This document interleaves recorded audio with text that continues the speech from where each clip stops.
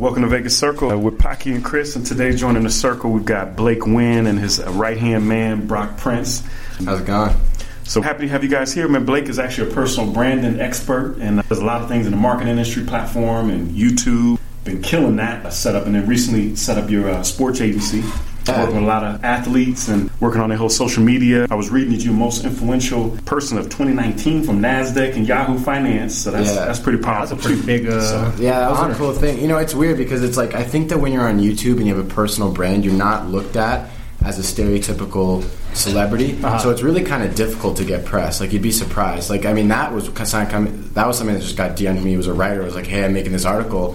Can I do a quick interview? And I'm like, we'll see how legitimate this is. But yeah, I'll do a 10-minute interview in case this is real. And like a week later, this came up, and I'm like, oh, wow, this is a big deal. And that opened a lot of doors for us, for sure. I mean, we got so many reach outs and stuff like that. But it's definitely interesting seeing the way that it goes from traditional media to this kind of new age media of being an influencer and things like that. There's not a whole lot of overlap. Yeah. You know, I think that influencers could essentially keep alive this old style of essentially putting content on the internet, but they don't want to promote the influencers because the influencers are the one getting the traffic, and the influencers would really love to have press, but the press doesn't want to do it. At least that's been my experience. So it's really interesting, kind of the way it's real organic. Works. That's the fun thing. Yeah. That's what's cool about it. Is when you do get it, it's really, really, really organic, and I think people see that too, which is awesome about it. So that was you fun. had to kind of learn how to maneuver that kind of transition from like new age platforms to the old way of doing things. Or do you learn that as you go, or how do you pick that up?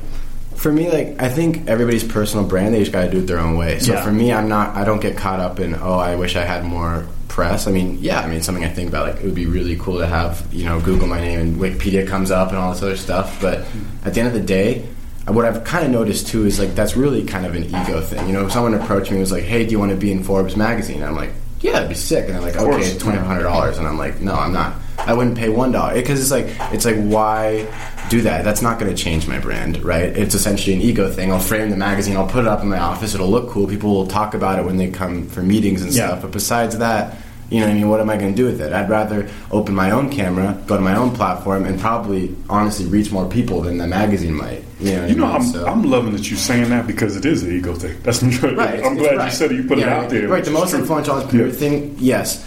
We've had opportunities come from it, but the first thing I thought when I saw it was, this is really cool, I want to put out my story. And then I put out my story, and I actually thought to myself, I'm like, I didn't regret putting on my story because I think that it's important for people to see kind of the progression, because they also followed me when I had 0 followers and there was no such thing as press. So it's cool to show people that this is happening, and now Yahoo, NASDAQ, these people are noticing what we're doing. But I really thought, like, I definitely think this is cooler than anyone who's going to see my story. I'm definitely the person who thinks this is the coolest. Right? That's what's up. Yeah.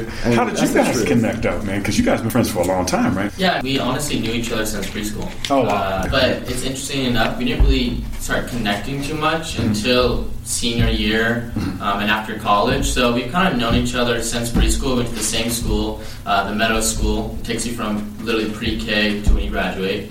And our senior year, we had like one class together. I think it was applied psychology. Yeah. And we went on this trip to New York, and I don't know, things just started connecting. Like, I think we found a lot of similarities in each other. And really, nothing even happened then, right? We went off to separate colleges. He went to Fordham, I went to UNR. And it's actually rooming with one of his better friends, Kevin. And the opportunity came up where he's like, hey, I want you guys to be a part of this B1 Sports project. And this was back in November. So he started in October. Is this fourth quarter of last year? 2018. Okay. So he started in October. 3 weeks after the LLC opened, and that's what's up. Okay. Just trying to get going. Right. So, he calls up Kevin, and I'm there, and he's like, yeah, come join, and things just kind of took off from there. So that's how we connected. So are you guys both in school right now? You guys are both in college? No, I left. Business, I left. I was studying business. I was at the Gabelli School of Business at Fordham in New York. That's why I moved out there. Okay. And as of right now, my parents would call it a gap year. I would call it I left school. They didn't want to call it because they think you're going to go back. That's probably what it is. Yeah. I think they think so less and less every day because we're really making good progress with what we're doing. And I think that college will never go anywhere. With the hardest part of business is timing. Yeah. Right? Like, and in many ways, people ask me, how did you get to where you are on YouTube? And how can I do the same thing? And I'm like, that's a very tough 2-part question because I know exactly how I got there because I lived through every day of it. However, I happen to have started trying to make sneaker content on YouTube when sneaker content was just coming up to that like start of exponential growth. Mm-hmm. So I started my channel, and 45 days later I had 10,000 subscribers. 8 months later I had 100,000 subscribers. So it was quick.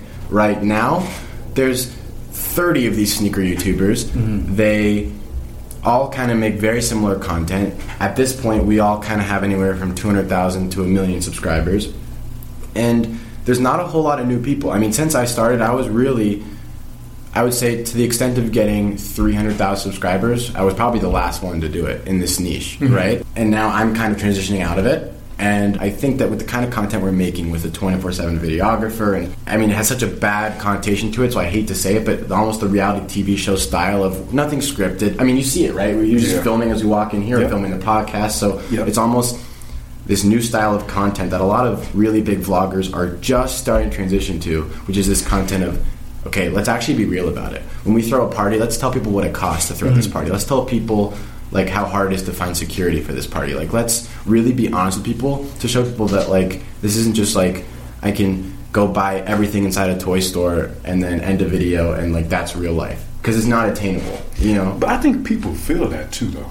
Like when they see that you're being real, they can tell if it feels fake, or if it feels scripted. Like sometimes you see a lot of these reality TV shows, you know they're scripted. Yeah. Versus seeing you guys actually doing a vlog and following you and doing all of that, you can actually feel like, okay, these kids are actually messing up or making mistakes and doing, you know, and you're learning from that and building a business with that. I mean, I can tell you, right when I started YouTube, I had about 15,000 subscribers. So, like I said, I mean, like less than 2 months after I started it. And one of my first essentially supporters of the channel that I got to become friends with, he was a Nickelodeon actor by the name of Benjamin Flores Jr. So he was 15, 16 years old. He was a star on Haunted Hathaways. He was in Transformers. He's a big Nickelodeon actor. If I showed you a picture, maybe you'd recognize him, or kids would. And he was on a show called Game Shakers at the time, and they filmed it in Burbank, and I had a meet and greet in LA because I thought that with 15,000 subscribers you could do those, which it turns out you could not. And no, I mean, like, you know, like 40, 50 people came, and it was cool, and back then that was, you know what I mean, it was life-changing. But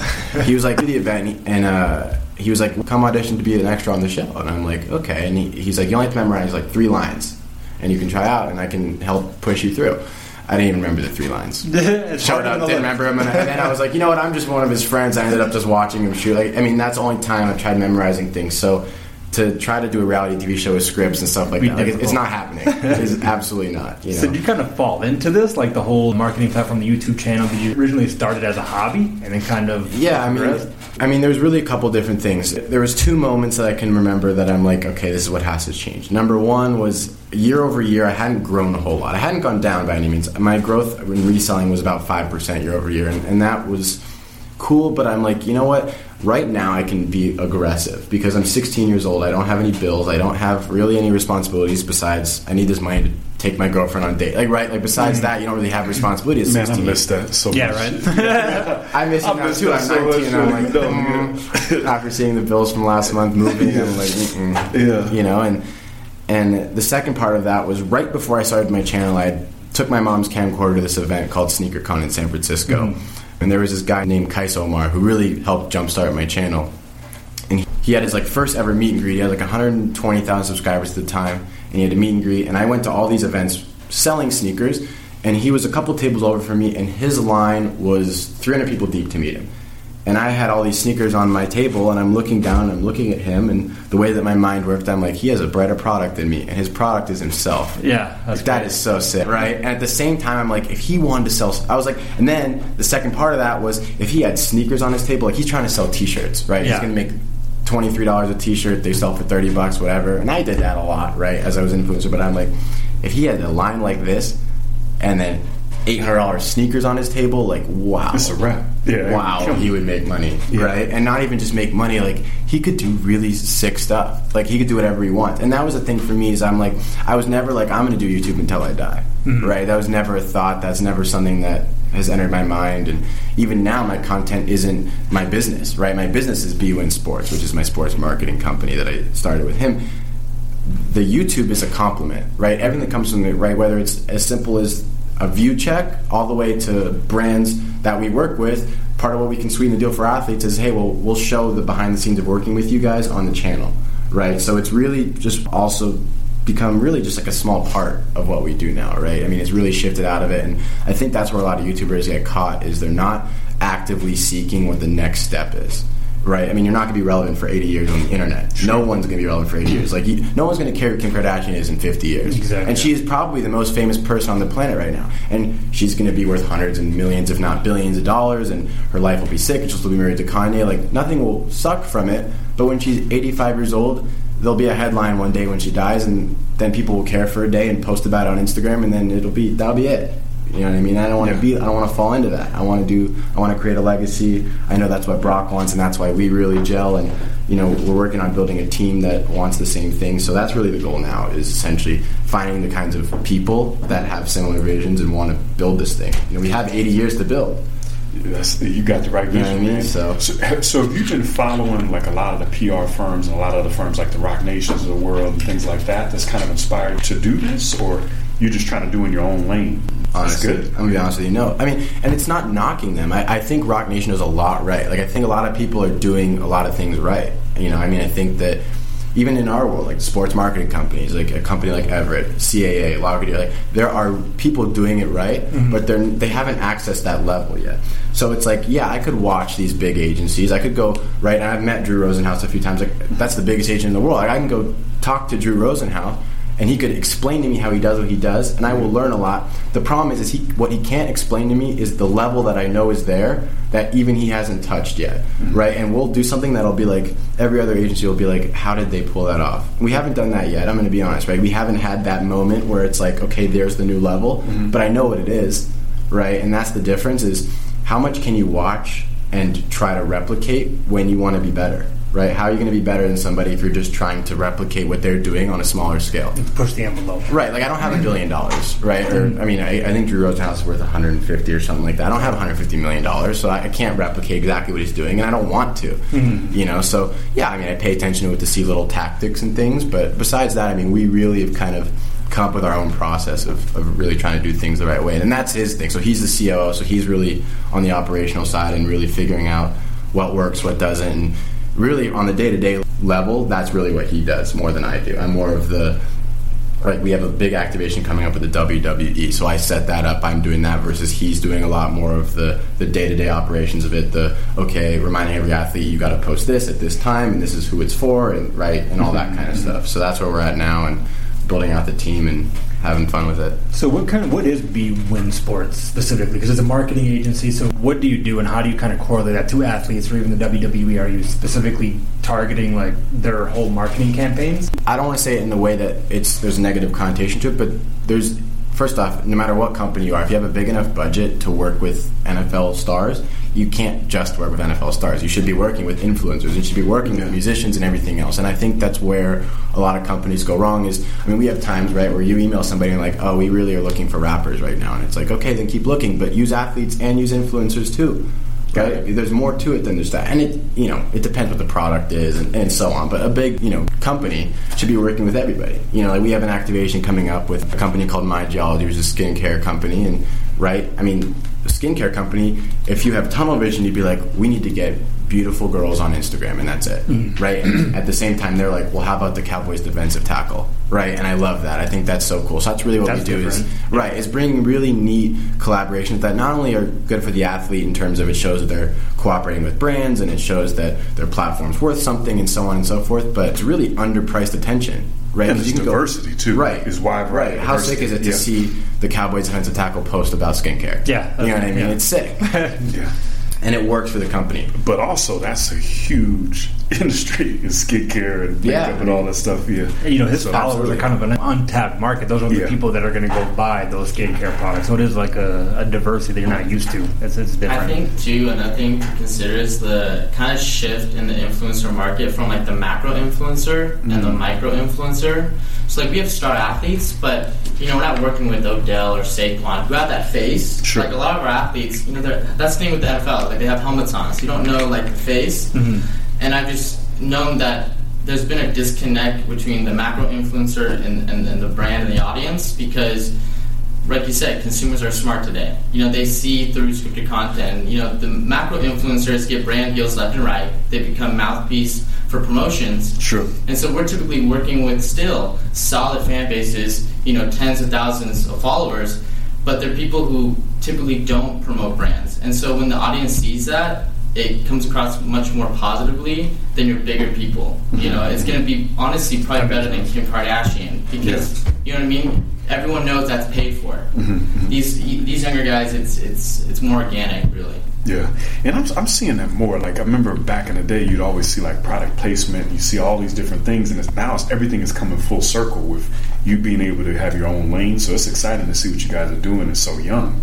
It's cool, man. So how do you guys choose who you work with? I think that essentially really the big goal is, it's not so much who we work with as what can we do with you specifically. See, that's the big difference is, I want to work with Amazon, right? But if Amazon says we want them to post a picture holding a product, #ad, then you don't want to work with them, right? So it's not so much who we're working with, it's what we can do with them, right? Because essentially the biggest thing that we want to do is drive results for the company, so they want to go with us again, right? And so if we want to drive results, we can't drive those with #ad. You can look through my Instagram, and I'll be honest with you, 1 in every 3 to 4 posts is probably sponsored. You could not guess which ones are sponsored. That's the point, right? It's like the deals that I take, and I've taken sponsorships from jeans and from shirts and from shoes and from hats and from, right? I have a picture on my Instagram. It's just literally a picture of me, like, you know, throwing a peace sign, whatever, wearing glasses, a whole Supreme outfit, Gucci sweatpants, whatever I'm wearing. You would never know it, but I'm wearing a black snapback in the hat, logo aimed back, and that post was sponsored by New Era. Right, and so that's but where like it really that, works. Yeah, right? I like that versus seeing that's when it works. It's like, oh shit, like I like his whole outfit. Right, New Era was smart about it. They're like, at first they sent me a pitch, and they're like, because they reached out to me. This was on my own platform, so I can speak to it more than kind of how we create it with the athletes. But it's like they reached out to me like, we want you to wear no logos, no this, no that, and I was like, look, I know my audience. I'm known for being a fashion influencer, a sneaker influencer. If you want this to do well, let me put on an outfit that I think looks sick. And then people will want to recreate that outfit head to toe, meaning head is in hat. Like, I promise you this will drive more results. Because if I wear an outfit, like a black t-shirt and black shorts with no logo, I don't wear that. People know that. Yeah. Right? And so people be like, first off, it won't get as many likes, so it won't even reach as many people in the first place. It won't get as many comments. It won't do anything, right? Just let me post this picture, right? Posted it, did really well with likes. 2 weeks later, I had a care package of like 30 snapbacks show up to my house. They're like, thank you, like it went awesome. And I have another activation coming up with them again, probably in about, I want to say like a month or so, because you got to space them out or else it's too much, right? And that's something as simple as just literally a backwards hat. I think it was a Brooklyn Nets hat, and I'm a Jazz fan, but you can't even see, right? That's the point, is it's the look, because I understand my audience. And so really the goal is to get that level of understanding with our athletes and then do really cool stuff surrounded with that, you know what I mean? And making sure the brand understands that will work better. Because you really have a pulse on what you're doing, which is really cool, man. It's not like the old school where you have Coca-Cola and everybody sees you. No, it's the product placement. You're putting it out there for everybody. It goes down. So I mean, like the only thing I've ever done with like a big company in my life is I was in a celebrity basketball game at a sneaker con, and my shorts. Can you hoop? No, not really. I mean, I played in high school 1 year, and like a little, like no. Okay, yeah, not really. But you know, I played in the game and it was fun, and I had different shorts than everybody, and like they looked the same, they had the same design on it, but they were made by Under Armour. Like Under Armour manufactured for me, and like that was a product placement. I literally wore them in the game, and that was it. And it's like there was like 8,000 or 9,000 people watching the game, like. My shorts stood out a little bit because they were a little bit different than everybody's. Like, it's just cool stuff, and that's not a big brand deal, right? It's not worth like a crazy amount of money to do that. But it's the fact that they trusted me enough, and they were like, okay, like that makes sense. Like, let's do that. Well, you figured it out. You figured out the riddle, because I mean, I was reading you've had over 100 million views, and that's hard to do. I don't care who you are. That's hard to do. Yeah, it's not easy. Well, because you know what's funny about it is, so if you go on Social Blade, you can look it up. There's like. Maybe more now. The last time I looked was probably 5 months ago. There's like 38,000 channels on YouTube that have 100,000 subscribers. 38,000? Yeah, that's a lot of people. Yeah, that's a lot. But there's over 100 million people who have uploaded a video. So and which makes you technically a channel, right? So theoretically, if you do the math, you are more likely to get struck by lightning twice than hit 100,000 subscribers on YouTube. So that's what's in perspective, for sure. Right? It puts it in perspective. There's 38,000 people. That's more than T-Mobile Arena. You're like, that many people are famous on the internet? It's like, yeah, well, also 10% of the world has tried. Yeah, right? exactly. And that's the so it's like not even the 1%. It's like the 0.0003. That's wild. That's unbelievable. Yeah, Makes me want to take down my YouTube channel. So you figured out the riddle. It's like, why? Right? Then that's what people get stuck on. It's just like, oh, it is hard. Okay, I quit. Yeah. So that's really why I made it. Is because I didn't quit, right? And it's like, yeah, so I hit 10,000 subscribers in 45 days, right? But the other stat I didn't mention was I posted 43 videos in 45 days. Yeah. Right? So it's not an accident that this kind of stuff happened. It was like the process was there, right? And of course, I had help, and I'm always really open about that. Like I said, that guy Kais Omar, he had 125,000 subscribers at the time. He did a feature on me, and I gained subscribers through that. And I had the resources because I was financially successful in the previous business. I was able to fly to these sneaker events and go try to meet people and pass out business cards and the whole thing. But I didn't stop. You still worked, right? Not like, right. Yeah. Did you collaborate with Gary Vaynerchuk at one point? Yeah. So I've done a little bit with Gary V. So it was funny how that happened. So I was in New York for a meet and greet in 2017, and I get a DM. It was a group DM. It was at Gary V, at Tyler, who's his right-hand guy, myself, and I want to say it was one other person in the DM. I don't remember. I could look on my phone. But basically it was like, come to the office in 30 minutes. I had no clue who Gary V was. I'd never heard the name in my life. And in 2017? In 2017. And I showed my friend Yeezy Busta on Instagram. I showed him, and he lost it. He was like, let's go. Like, we're going. Like, this is the coolest thing. Like, I love him. Like, all this stuff. We brought my friend who's a magician, and I don't know if you saw it, but on his page, he posted it. And a lot of people tagged me because I was in the back of that video. Because this magician, really fooled Gary with this card trick he did. Anyways, we get there and we sit down, and I'm like, okay, this is cool. Like, his office building is in a building called Hudson Yards, which is the most expensive office building in New York. It was sick. We go up to I don't want to say the floor. I don't even think I remember it correctly, but we go up there and we sit down in this little office. It's actually not the office he films the Ask Gary Vee or any of that in. It's this little office that is his private office, and he brings us in there, and we sit down, and he goes, how can I help? I'm a 17-year-old, kind of ego-driven, right? I'm in New York setting up for a meet and greet in the convention center that's a block from there. I'm like, who is this? Is that what you said to him? No, I sat there frozen. Because that would have been funny as hell. I sat there dead silent. He was like, how can I help you? And I was like, and I looked at my friend Yeezy Busta, and he goes, blah, blah, blah, right? He tells him about his business and everything. The second Gary opened his mouth, I was like, oh, wow.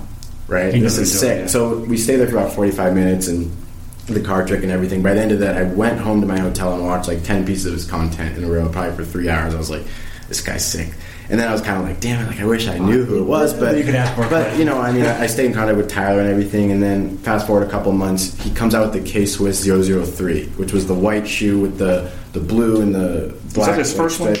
No, it was the second. It was the second one. The first one was the black and yellow. Okay. So this was the second one. It was called the Clouds and Dirt. It got the clear outsoles and stuff. And I got an email from either him or his team, I don't remember, that was like, we want you to be in the commercial for it.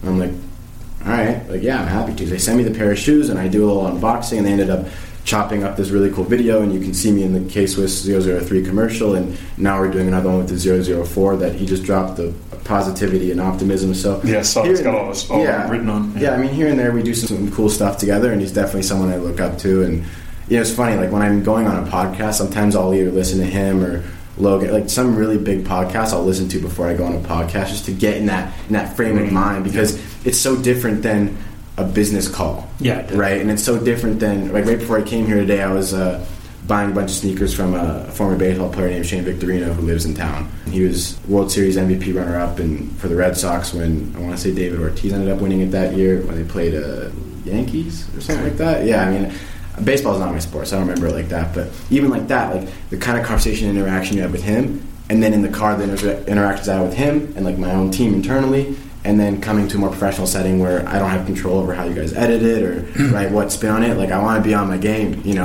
and Gary puts me on it, you know what I mean? And so do a lot of other people. So I definitely love his content, follow him. But you're paying attention to him. I'm listening to what you guys are saying, and it's the work. You're doing the work. And you're really keeping a pulse. I know the biggest key is keeping a pulse on what's happening, and you're making the adjustments as you do. You tighten your pencil.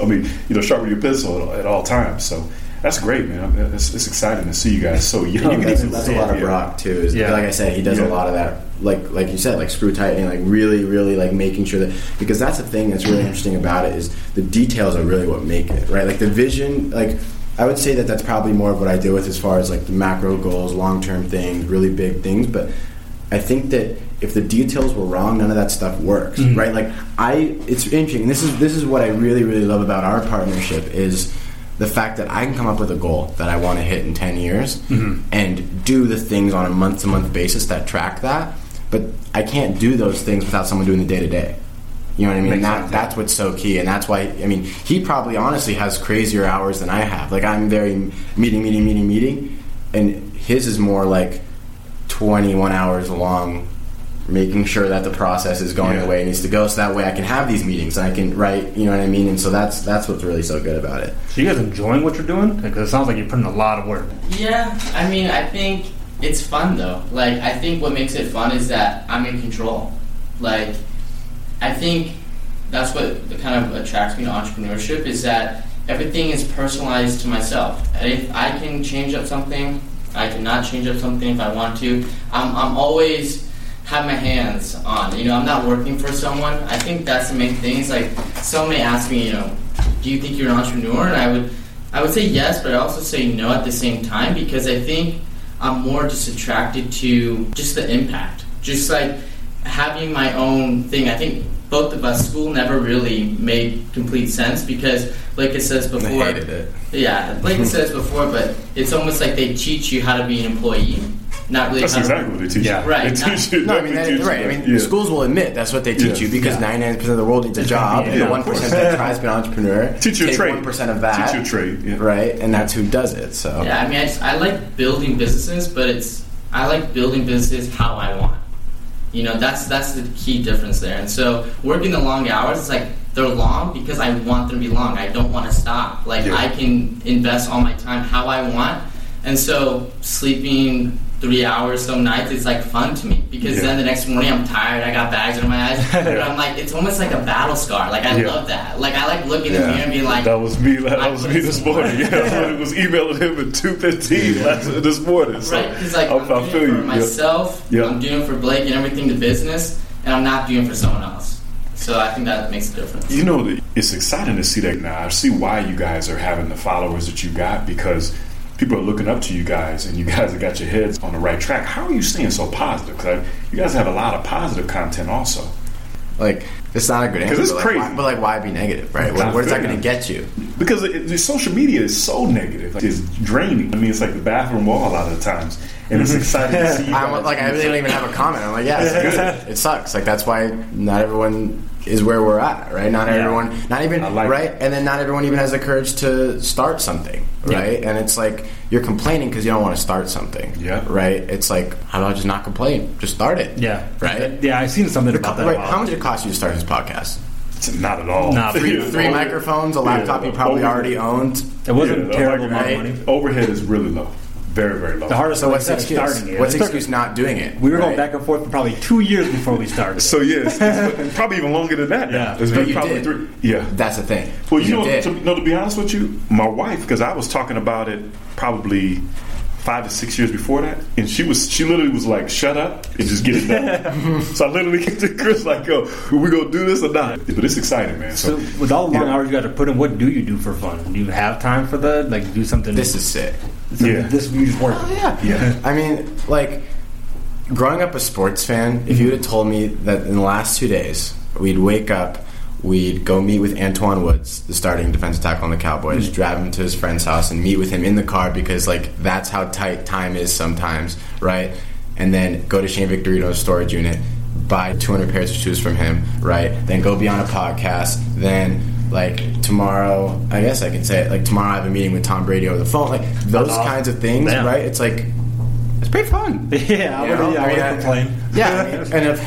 Yeah, I mean, there's times where you're sitting there and you're emailing and you're doing things and you're like, this isn't the most fun.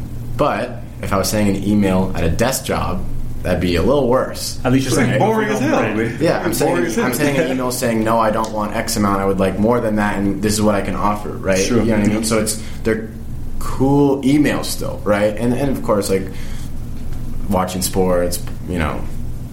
Really not a lot of free time. I mean, it's hard, right? How do you have free time if, like Gary says it best, if you have the audacity to say that you're going to work for yourself and then you're not going to work, how does that work out? Exactly, yeah. Right? So if you take the stance of I'm going to be a CEO, I'm going to call myself a CEO at 19, but I don't want to call myself CEO, I want to be a CEO. Like, he's not going to call himself a COO and then do nothing, right? Yeah. And that's really the difference. Is it's like, it's really hard. You know, like that internal pressure to be successful, like failure is No. not even like an option.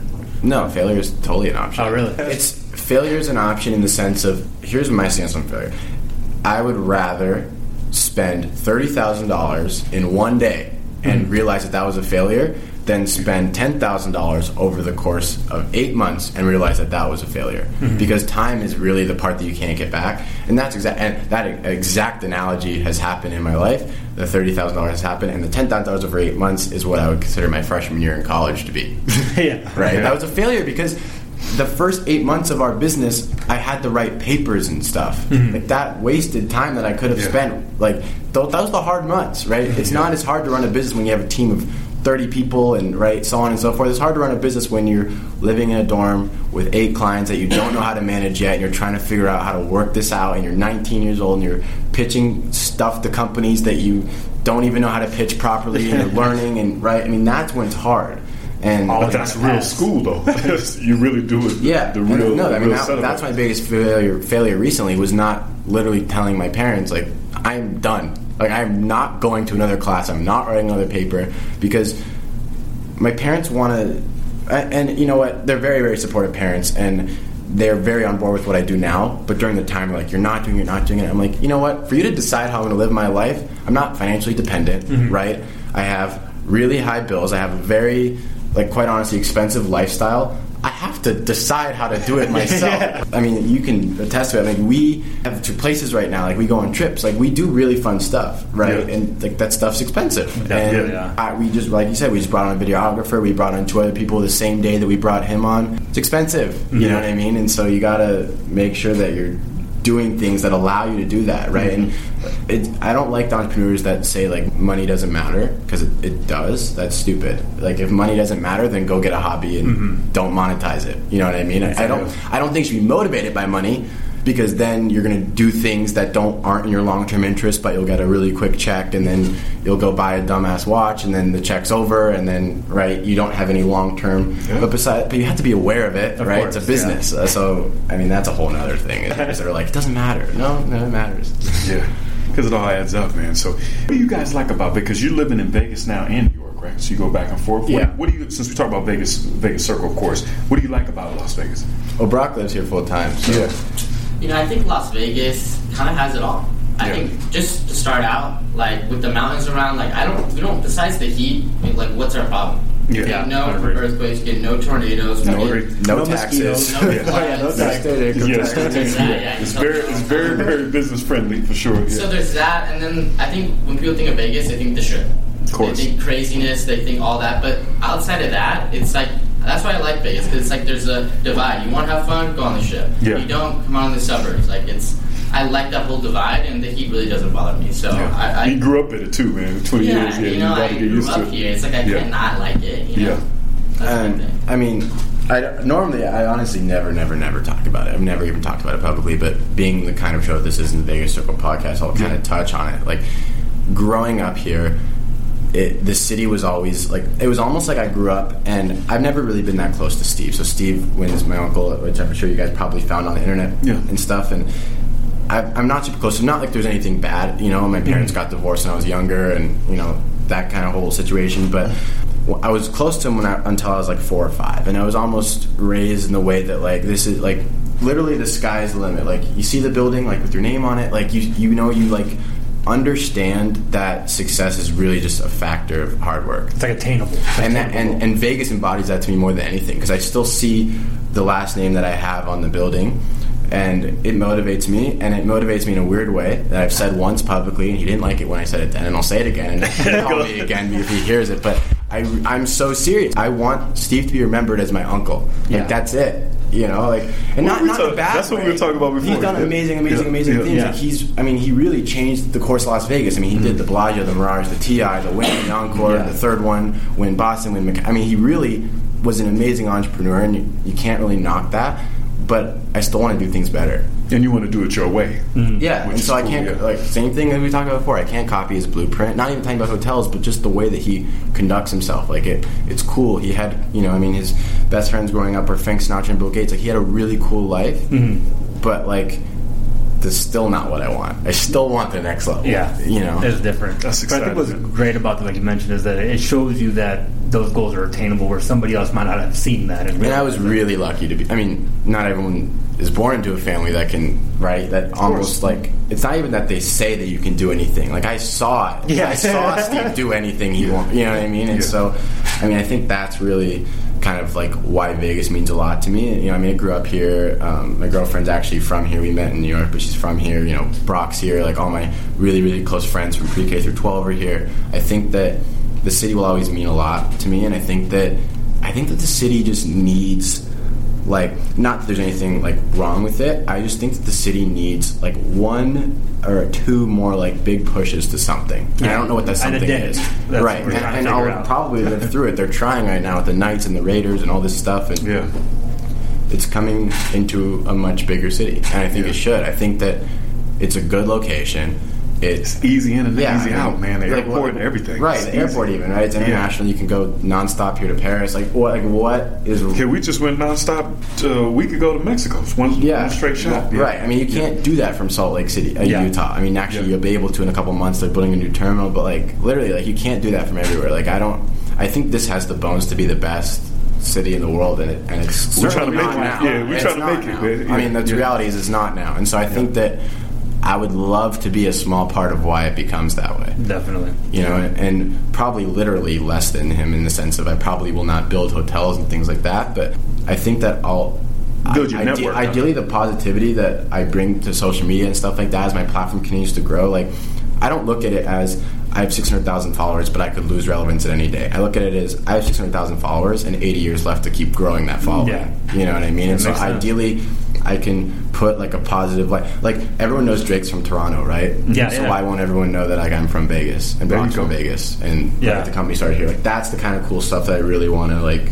be able to do. Yeah. You know, Drake didn't build any hotels or you know what I mean? No. So but he's driving a lot of traffic. He drove a lot of positive traffic in his own way, which I think is the coolest thing. Like, I thought Drake's antics during the finals were sick. Yeah. You know what I mean? Like, I think that's so cool. That's cool. One of the questions we always ask everybody is for food, because it's got so much here. But what's some of your top restaurants or favorite restaurants in here in Vegas? I'm a pretty simple guy. I'm going to be honest with you. I'm a man of habit when it comes to food. Okay. And Panda Express. Shout out Panda Express. I'm just going to say it. Panda Express is keep it simple, man. In and out. So simple. I really am. I literally have it down. People know who I am. They say my name. Brock, how you doing? That's what's up. Yeah, so I really can't say it much on this. I mean, In and Out. In and Out? Okay. In-N-Out, you got West Coast, yeah. If you're in Summerlin, there's a spot called Yoji. Yoji? Yojie. Actually, if y'all want to go there after this, for real. That's the comedian's. It's in Town Square. It's in a Village Square. Yeah, that's what's his name? Yeah, Joe Coy owns that restaurant. The comedian. Yeah. Oh, really? Yeah. Shout out to Joe Coy, because he's a funny dude. Once we move back here, we'll have a standing Wednesday night plan of going to Yoji. That's, I think, actually, weirdly enough, like, definitely, like, eating is a pastime. Like, it's weird, like, it was so funny, as we're walking in here, RJ said it to me, he was like, you like, forget to eat. And I'm like, no, like, that's like a hobby. Like, that's literally like a side thing. Yeah. You know what I mean? It's like, oh, you know what? My stomach hurts. Because you grinding. Yeah, you forget. Like, today I've had a cinnamon roll, like, at 8:30 in the morning. Since then, I haven't eaten. Yeah, I mean, that's crazy. You know what's so crazy about it is you don't get hungry. Yeah. Because you forget. It's like, literally, like, I think that by the time we're older, there's going to be a really weird study on it that almost puts a blemish on the name of being an entrepreneur, in the sense that, like, it's literally like a drug. Mm-hmm. It's literally like he works 21 hours a day Yeah. with nothing in his system besides like whatever he eats, and the motivation from doing your own thing like keeps it going. That is wild. Like that's literally the effect that drugs have on people is the lack of sleep and the ability to function. Like literally, so. Without eating. Probably like 3 yogurts, I think, today so far. Well, sometimes they say that, and I do that a lot too. I didn't know if it was bad or good. Sometimes when you eat, it actually slows you down. Yeah. Sometimes when you're going, I get that food coma really bad. If I eat at like 9 p.m. for the first time, I'm like, okay. Yeah, it's a wrap. It's a wrap. So, man, so you talked a lot about growth and things like that. What would you say, just kind of closing out our last couple of questions, is personal growth for you guys? Where do you see BWin Sports in the next year, 5 years, 10 years? What's that vision? I think it's definitely it. So I think the plan we're executing right now is an 8-year plan. 8-year? Yeah, that makes us the first ever full service agency that covers everything from their contracts, right? So having actual agents on board to really like actually understanding how to be a marketing representative. Mm-hmm. Like a lot of people have a tough time hiring. So I do a lot of consulting. People have a tough time hiring me sometimes because like you're 19 and you don't have a degree. And I was like, yeah, well I have results. Like that's the point. Yeah. It's like the people with a degree don't have one view on YouTube. I have 100 million, and you're hiring me to teach you about YouTube. I think I can, right? Exactly, yeah. Like that's the difference. And so I think that the biggest thing for us is to continue to like actually show that we're different in the way that we understand marketing as an agency. The third part is financial planning. So we've already developed strategic partnerships with Merrill Lynch and what was the other one we were doing? Well, JP Morgan. Like a lot of them have reached out, but Merrill Stanley is one we're really, really working with. And we don't make any money on that. It's highly illegal. But like essentially being like, okay, guys, like once we sign you when you're 21 years old, like you know that whole stat of how 88% of NFL players go broke within 3 years of retiring. Definitely. That's not going to happen to a single one of our players. We have 2 players that have retired so far. Neither of them are anywhere near being broke. I mean, they were very good players. They were Pac-Man Jones and D'Angelo Williams, so they probably will never go broke. But nonetheless, Pac-Man was a beast, man. So but nonetheless, like we're gonna have guys that are gonna retire with $1.5 million in the bank, and they're not going to go broke, right? That's the point, and they're gonna live lives that really allow them to do a lot of things. So financial planning is the third component, and the fourth component is, I don't really know how to call it, like a Rolodex, essentially, like a database that we've created, mostly him, where we have literally now how many companies are on that? I'd say at least 6,000. 6,000 now? 6,000? So there's 6,000 companies, and I'm talking name of the company, name of our contact there, how we contact them, what we did with them, like a really in-depth database. Mm-hmm. And so if they say to me, we want to have a job in marketing, we're like, okay, here, pick out of this 2,500 company list, and we'll reach out to them on your behalf. They work with you to promote, so I'm sure they'll love to hire you, right, once you retire. So essentially, like, from the time you're 21, you're set. Wow. Right? That's the point. So that's kind of the 8-year plan. Right? Let's say that takes 12 years. So what? So I'll be 31 in 12 years. You got a good start. 30, actually. Because we're already 8 months into it.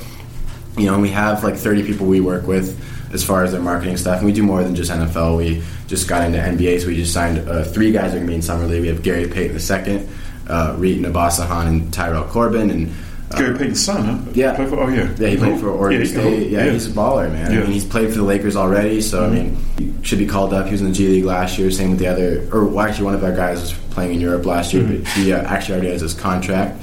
And then Tyrell played for the Stockton Kings last year, but should have no problem making the Sacramento Kings this year after spending a year in the system. And, you know, and that's the thing, too, is really besides Pac-Man and D'Angelo, because they were really good friends of mine. Like, when I said I got 8 clients in the first couple of days, I was like, hey, you guys want to do this? Right? And they were good enough friends of mine, they were happy to do it. But now it's really expanding into, I don't think we have a client over the age of 26 right now. I want to say Antoine and Hayes are our 2 oldest, and they're 26 years old. Antoine's coming up on his contract year, right? We have guys as young as, it's funny, we have a guy named MJ Mendelez who's been drafted, and he's in the Kansas City Royals system. You know, in baseball, you got to play for a couple of years in the system before you actually get onto the main team. He's literally younger than me. You guys think I'm young. He's younger than me, and we're like, love to have him as a client for the next, he plays till he's 35 years old. It's 17 years of not having to recruit another guy. And we're still real active about the new guys. We got Deebo Samuel in this year's draft class, Miles Boykin, who are 2 receivers that got drafted. We did a little bit of work with Dwayne Haskins. I mean, so we're still actively working on it. And this year, it was kind of hard, right? We had 4 rookies in this year's draft class.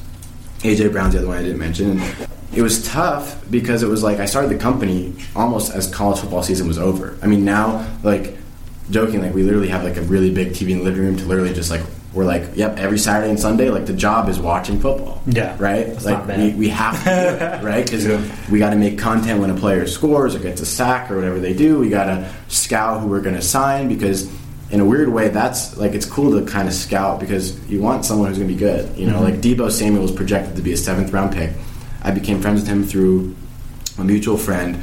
And because he had a torn ACL his junior year, played his senior year, played pretty well, got his draft grade up to the 5th round, ran a really fast 40, a really good cone drill, really impressive bench press, had a great senior bowl, like all this other stuff, was 36 overall pick in the draft, right? So it's literally, I got lucky in the sense that I knew who he was. I'd been specifically watching him. He was a star receiver at South Carolina, which is not that great of a football school, and it works out, right? And so that's the thing and that's honestly probably going to be more of his thing is like, understanding the details. That's what everything goes back to that, right? It's if I didn't have that mutual friend, if I didn't actually watch South Carolina football games, which I did, and continue that friendship, and he hit me up, he said, can I have some Wave Runners, which is a $350 sneaker? I was like, yeah, I'll have them in a week. I didn't charge him.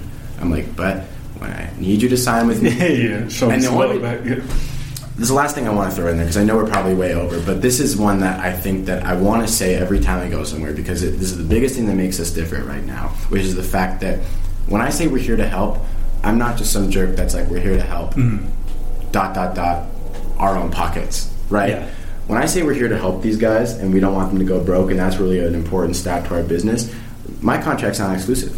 So every marketing agency is like, we can make you money, but you cannot make money with anybody else. As far as I care, they could sign with every marketing agency in existence. Their agent could get them endorsements. They could get themselves endorsements if they want to reach out like I did when I was on YouTube. But what we bring you, yes, that's the stuff that we get a cut from. And besides that, we're literally here to help you make money, like help you achieve financial goals, like really just like add to everything you're doing, right? Because these players aren't trying to be influencers. They're trying to be athletes. They are athletes. And so our goal is, hey, Antoine, here's a deal for an extra $5,000. You have to do this and this and, right, done. None of our guys are with other sports marketing companies, not because they're not smart enough to be or they can't. It's because those companies say you have to be exclusive with us. And they're like, well, they're making us money and we get 5 boxes of free product every week. We're not doing that. Like, okay. So in a weird way, it almost works out that they're exclusive with us because we do a really good job. But they don't have to be. And that's the point, is it's like, I hated the amount of talent agents that would slide in my email all the time or DM and, hey, we'd love to help you make money. Like, we'll only take 8% and you keep the rest, but everything goes through us and blah, blah, blah. I'm like, are you trying to help or not? Yeah, it doesn't make any sense. Yeah. One thing I wanted to point out, and we can probably end it on this, is I believe you because I was reading something about, I think it was last year, you sold your sneaker collection to help out 2 of the girls that were shot here. Yeah. So I believe you when you say you're really trying to help, because when I read that, I said, damn, man, he's really speaking the truth. So you helped out some, what was it, twins or something? So essentially what happened was I was actually I actually had tickets to Route 91. My girlfriend at the time was really in the country, so we had tickets to it. You were supposed to be there at that? Yeah, she got into SMU, and she had orientation that weekend, so she left, and I don't care about country music, so I didn't go. And I went to LA to see my grandparents, came back as I'm driving, and it was like right when it happened. And I remember hearing about it, and one of my good buddies texted me and was like, hey, there's these 2 girls that go to Faith that got shot. And I'm like, oh, that's horrible. Like, they're twins, whatever. I don't remember how or where I saw their story, and I literally DM'd one of the twins. Like, literally, like, the morning after she had been shot, I DM'd them, and I was like, how can I help? And she, like, responded and was like, appreciate the wishes, like, didn't do anything. And I was like, how about if I sell my whole sneaker collection and give you the money? And she like shows her mom, like so they told me this whole story, and it's on my channel. I saw it. Filmed it. And she like didn't respond to me. She saw it, like get the read receipt, and didn't respond for like 8 hours. I'm like, all right, I was trying to help, like you know what I mean? And she's like afraid that I was trying to hit on her, like I don't know what it was, but like because we're the same age. And then finally she was like, yeah, like we'd love that. So I sold the whole collection, and I went over to their house, and it was actually the same day they were going to go to their homecoming homecoming, I think is when it was. It was one of their dances, so they were getting makeup done and trying to go, and they had the bandages on and everything like that. And they were like, well, you can just put the money to I don't know if it was a GoFundMe. Something was set up as a 501c3, so you could write it off. Sure. And I was like, I'm not putting money in that GoFundMe. That is like, honestly, you can still look it up. That GoFundMe hasn't even been allocated yet. You know, wow. Like maybe now it has. This was a couple months ago. I read about that, and I was like, no, that's fine. And I literally handed them an envelope with a lot of money in cash in it. Literally, I went to the bank, withdrew it in cash, didn't even write him a check, like no write-off from it, no nothing, because at the time you're caught up in, and not even caught up in, you are very aware, like the two twins went to Faith, so they might have the stigma that they were, really well off and stuff like that. They only went to Faith because their mom was a teacher there, so like they didn't have to Faith pay her, they didn't have to pay, or maybe it was a discount, whatever it was. I mean, they were kids, they were two daughters of a teacher. I mean, like not crazy money, and they were crying when I gave it to them, and it was really cool. And to this day, I've spoken to them one time. I texted them 2 months later. I was like, everything good? Yeah, like everything's great. Like, thank you so much. Blah blah blah. I texted them like 6 months later. Everything good? Yeah. So like, but literally besides like that, like I haven't spoken to them in a year and a half. Like that's not the point. The point was they needed help at that moment. We did it, and I think that the same thing I tell him. Like money, right? Like think about 10 years from now, like this stuff won't matter. It's like right now he spent a lot of money on getting golf lessons because I was like, it's really important that we get good at golf because that's where a lot of business gets done, right? And right now, it's a lot of money to get like 10 or 15 golf lessons, however you're getting. But clubs, he plays. Yeah, and clubs and the whole thing. Like we just bought a little mini driving range for the backyard and the mat and the net and the everything and the fake balls, and it's like, but in 20 years, whatever you spent on that is completely irrelevant because it will keep coming in and you'll have a skill and you'll keep doing it and you'll have an experience, right? Same thing when we went to Atlantis. We were gambling, we were having a good time, and we stayed in a nice room, and it's like it was really expensive, and it was the same month that I'm going through like a partial cross-country move and blah blah blah blah. It's like, who cares? Like it'll get over it. You know what I mean? That's not what matters. What's cool is I can tell a million stories for 10 hours in a row and have a million more to go, as opposed to I have savings. Like, I mean, we obviously have savings. I have investments. I do stocks. I have real estate. Like, I do all that stuff. But I also live and I also enjoy it. And that's why I want to be an entrepreneur. That's why I am an entrepreneur, is because I decide, like, the biggest thing is freedom. So I literally talk to him. I'm like, I don't want to ever have someone say to me, you want to go to Paris? And I'm like, I can't afford it. I want to be like, let me see if there's a flight. And if there's not, like, like one day the competition will be like, oh, there's no flights, I guess I'm having to go private. Like literally, like, I don't care. The point is the experience is you get to live once. Like why live once and do nothing about it? Except have a bunch of money in the bank. No, I mean it's so important to save. I mean, I'm not saying don't save, but I'm saying like, why pinch every cent, especially when you're doing something that it is supporting the lifestyle. I'm not spending $20,000 a month making one. You know what I mean? Like you're doing. Not going backwards, right? You're not going backwards. You're still going forwards. And maybe your wallet goes forward a little bit slower, but you have stories to tell. Yeah, you live it. You actually live it. Yeah. I heard a business guy say years ago is that he doesn't go on vacation; he lives. So he just lives and just goes. And I was like, man, that's impressive. So. Man, you guys are motivated, man. You guys are excited, man. So I'm rooting for you guys, definitely, man, to do some big things. Makes me want to get an 8-year plan in order. Definitely got to get you guys some of our clients as guests and stuff. That'd be awesome. That'd be fantastic. Can't wait to hear their episodes and stuff. Yeah, we'd love to help that. Just so you know, that's what Vegas Circle is about. So our platform is for that. So it's to give people like yourself the voice to be able to talk about what they're doing, what they're about to do, who they're connecting with. And we've been very successful at that. And where can people find you guys at? Can you shout out like your website, your social medias and things? Sure. Website www.b1sports.com. Okay. Instagram KBR Prince. And mine's just_win. Okay. For now, hopefully I'm getting verified in the next couple of weeks, and then I can change my username to just like @Blake or @BlakeWin or something. Because once you get verified, you can change your username. But sure. For now, just_win. And also check us out on LinkedIn. That's been something we've been trying to push more. Okay. And we noticed, I don't know if you guys are on LinkedIn or not. We are. Yeah, we have pretty good following on there. So I think LinkedIn is going to be a lot of business is done, man. Right. Gary's actually been talking about that for a long time too. Yeah. So I got on it. I have like 30 people in my circle. So if you're watching this, you want to be one of the first in the circle, feel free. Yeah. But yeah, I mean, it's an awesome platform.